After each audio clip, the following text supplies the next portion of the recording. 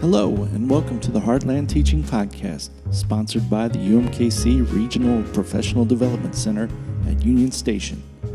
Our mission is to bring educators together for meaningful conversations about the challenges and successes of teachers in the Heartland. So sit back and relax and enjoy our show.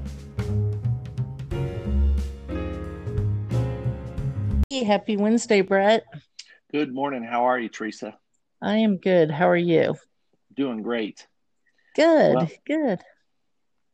Well, we've got some business to attend to today. This is just so people know kind of where episode 16 is landing. We've had a week of riots in major cities all over the United States and protests over the treatment of George Floyd. And it has become a worldwide protest in the treatment of Black people in America by police officers, but also just over institutional racism.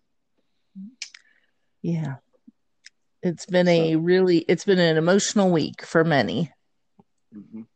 And, the key is, and the hope is that from all this comes opportunity for people to have real conversations so that systemic change can occur.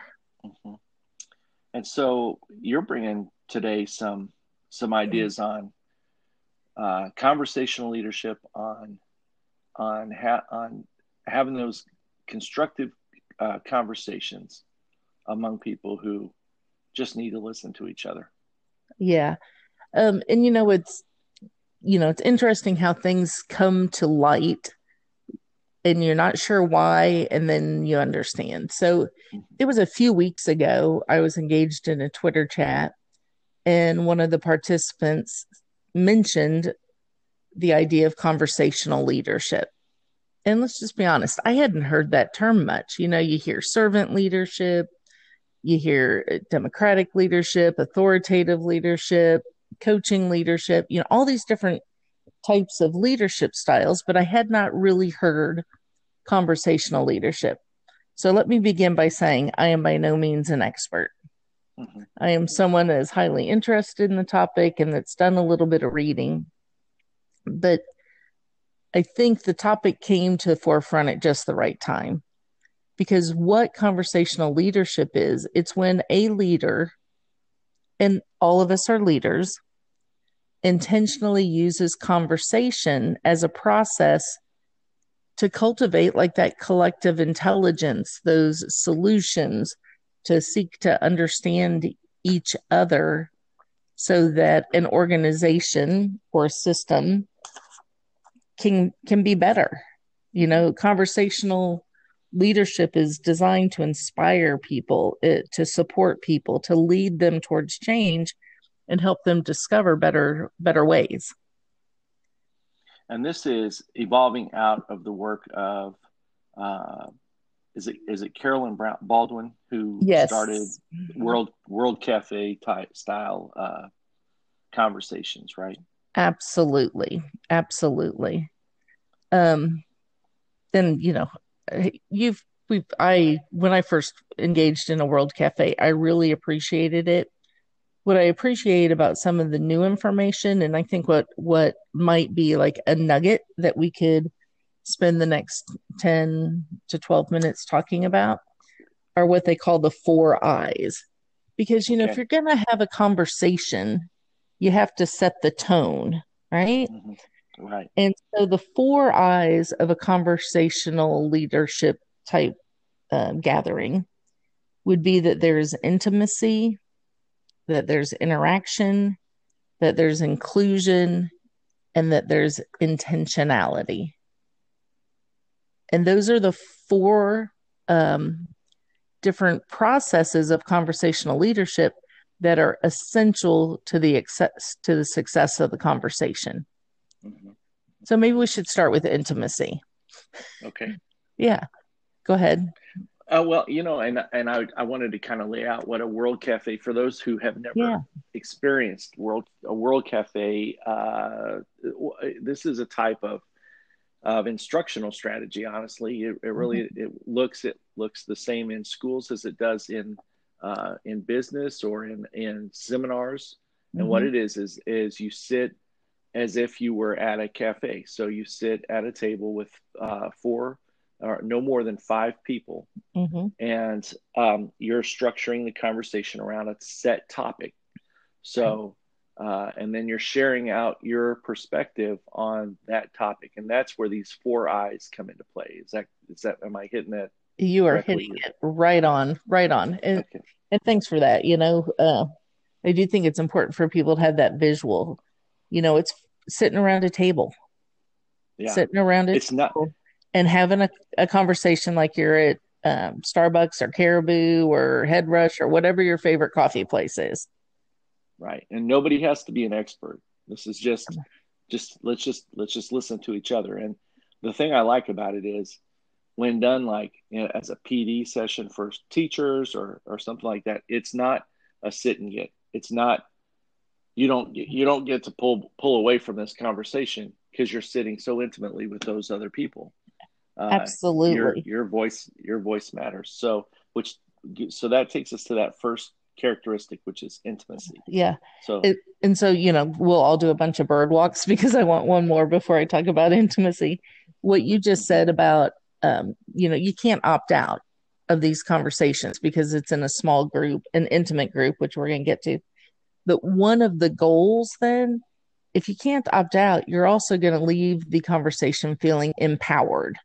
And empowerment has always been a goal of the World Cafe. And as I've done a little bit more reading about conversational leadership, empowerment is always a goal. And so very timely. So, as I'm thinking about the first I, intimacy, right now, we're physically distancing from each other. And, but you know what? You can have intimacy if you're physically distant from someone or if you're sitting around the table, because what they mean by intimacy really is that you have an emotional and mental closeness, like that you are willing to engage in a trusting, and I think trust might be the big word there, a trusting conversation where you can use your own voice, speak your own truth, and know that you're going to be listened to without judgment. And that's really what the intimacy is.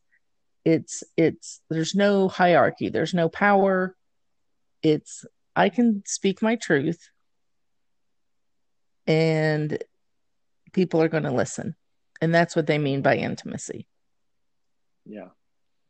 Which then leads obviously to being interactive, right? If we're sitting around at the cafe and I'm the only one in the room talking, that's not really between people. It's not really interactive. There's not that back and forth that's going on, that dialogue. And we all need to practice interactivity, I believe, being sure that we know how truly to listen and listen without judgment, how we know to exchange ideas, to ask questions, to paraphrase, go back to Covey. Let's just seek to understand, right? And I think that's what that interactivity is. Go ahead. I don't know where I've read this or heard it before, but on active listening, on what it really is to be a listener in a group like this, because I think what happens, so it goes back to what you were talking about with intimacy in listening without judgment. Okay. One, right. But also in being an active listener in the interaction is, and this was a technique that I heard, I don't always use it. I don't think anybody does, but it's because it's very hard. And what it is you listen without the intention of responding. Like you listen to, and you're not formulating what your next words are going to be. Yeah. And that's really hard to do, but it's really good listening when you're doing that. It really is, but I agree with you. It's really a challenge. Like you really have to practice that skill.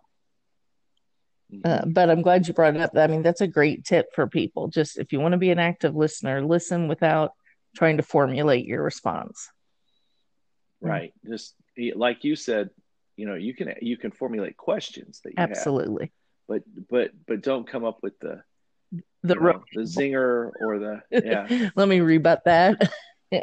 yeah, exactly. I mean, just be which I think goes to one of the other eyes that we'll get to later, which the intentionality piece that absolutely, so let's go. Now interaction. Do we have anything else on interaction that you want to? No, I think that's it. About? It's a dialogue. Everyone at the table has their voice, and we listen intently. And then the next piece is inclusion, which is absolutely key for the trust factor and everything else. So talk to us about the inclusion piece. Yeah. So when I think of inclusion, what I'm thinking about is having all the voices at the table. If I am a principal of a school, that I'm going to have all the voices, not just my leadership council. I may have at the table, our custodian and our food services manager and secretary. That inclusion means that we're building that intimacy and that interaction with full participation in mind. We want everyone who is committed to the mission, vision, and values of our organization to be a part of the conversation, and because they're your biggest advocates out there. And if people aren't included in whatever your mission, vision, and values are, they don't feel like they have a voice, and they're not part of this conversational leadership, which is, just as a reminder, even though we weren't going to talk about it, that really is designed to empower people by inspiring, supporting them, leading them, and developing and discovering new ideas. So I don't want to take this conversation so positive, and so what I've seen when it comes to inclusion is sometimes you have a participant who, well, I won't say a participant. You have a person in your World Cafe who refuses to participate because they do feel like they're not trusting of the group, or they feel like maybe they have a point of view that will be outside the norm. Okay. And so when, how do you press someone, or how do you ask them to participate and include themselves if they're unwilling to? Do you have any tips on that? Well, or I know I'm throwing you. No, that's all right. Because when you were saying that, although these four eyes aren't necessarily hierarchical, I think absent the intimacy and the format for interactivity, you could have people opt out and not engage. Okay. So if I really want full inclusion of all participants, people, employees, whoever, I really need to set that stage for intimacy and interactivity. People still choose sometimes to opt out. But I believe if you make conversational leadership a part of your regular leadership style, and you're engaging in these types of conversations, not once, but frequently and regularly, over time, people will feel that intimacy and be more willing to be interactive and included in the conversation. Does that make sense? Okay. Oh, it does. It does. That's a good way of leading that too. Rather than kind of point them out as an outlier, you're basically, what you're doing is you're including them, even though they're not including themselves. Absolutely. I think some leaders might think, and I'm not saying they're wrong, I'm just saying they have a different approach than I do. Some leaders might say, well, we have to put some protocols in place that force that engagement. No. I just feel like that's not as authentic, and it really minimizes the ideas of intimacy and interactivity if we do that. I really like that, because the other piece of it that is important is that people process at different speeds. And sometimes when you put a topic in front of people that's hard, it might take them a little bit longer to process how it is affecting other people. Right.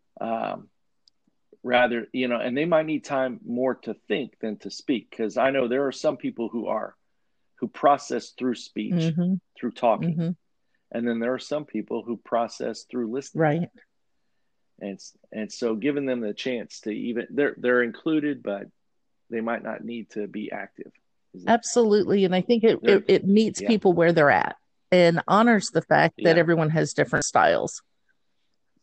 And I really like that. Which kind of might bring us around to the last I, that intentionality. I think people also want to know that their time is valued, and that as leaders, we're not going to bring them to the table for a conversation unless it's important. And so the last I is that intentionality, that, conversational intentionality means that we know what we're going to be in conversation about ahead of time. We know, hey, we're going to be focused on this topic. We're going to spend this amount of time. I love, in one of the articles I read, it said all good conversations must come to an end. I think sometimes even I struggle with that when we're doing these podcasts. We're like, oh, it's a good conversation, but it must come to an end. With conversational leadership, you're setting up some of those aspects of intentionality. And I feel that in many ways that can enhance the inclusion and interactivity, because people have time to think about the topic in advance. For people who need a little bit more processing time, they know, oh, wow, we're only going to spend 30 minutes, an hour, whatever amount of time on this. So there's an energy that's related to that intentionality as well. Yeah, I like that. I like the, part of the intentionality is in choosing your topics and being timely with your topics and being specific towards your goals and your. So I like this process of getting through things, this conversational leadership. I like it a lot. So, but like you said, go ahead. Well, I was going to say, as you said, all good conversations must come to an end. But we are going to continue our conversation in the next few weeks and hopefully months in another series that we're going to do aside from the Wednesday Exchange that's coming up. And that is going to be, we're going to start having some conversations because of the events of the past, I guess, 400 years in this country. We have some special guests coming in. And we're going to start doing some podcasts on building some conversations to try to dismantle some of this. And so we'll come up with once we talk to all the guests, we'll have a lot of details for people, and hopefully we can get these conversations started World Cafe style. Absolutely. In many different places as we kind of address a problem that has long needed to be addressed. And I love that. Let's start this conversation World Cafe style. And so we're going to do it in a formal podcast, but that doesn't mean that our listeners can't gather 3 or 4 of their friends, sit around the dining room table or a cafe or wherever they want to be. And they need to have we all need to be having the conversation. Yeah. And anchor it on intimacy, interaction, inclusion, and intentionality. Yeah. Well, thanks, Teresa. It was an important topic today, and a very somber time. Yeah, it's very somber. As we were talking, I thought, wow, our energy's low, and I think that matches what's going on right now. But you know what? I'm eternally optimistic and hopeful, and I look forward to continued conversations. All right. Sounds good. All right. Have a good day. Bye-bye. You've been listening to the Heartland Teaching Podcast, sponsored by the UMKC Regional Professional Development Center at Union Station. If you've enjoyed this podcast, please hit the subscribe button so that future podcasts will be made available to you at the touch of your podcast button. Please feel free to leave your comments on this podcast or register for one of our events by clicking the link on the Attached Podcast. We hope that we see you soon.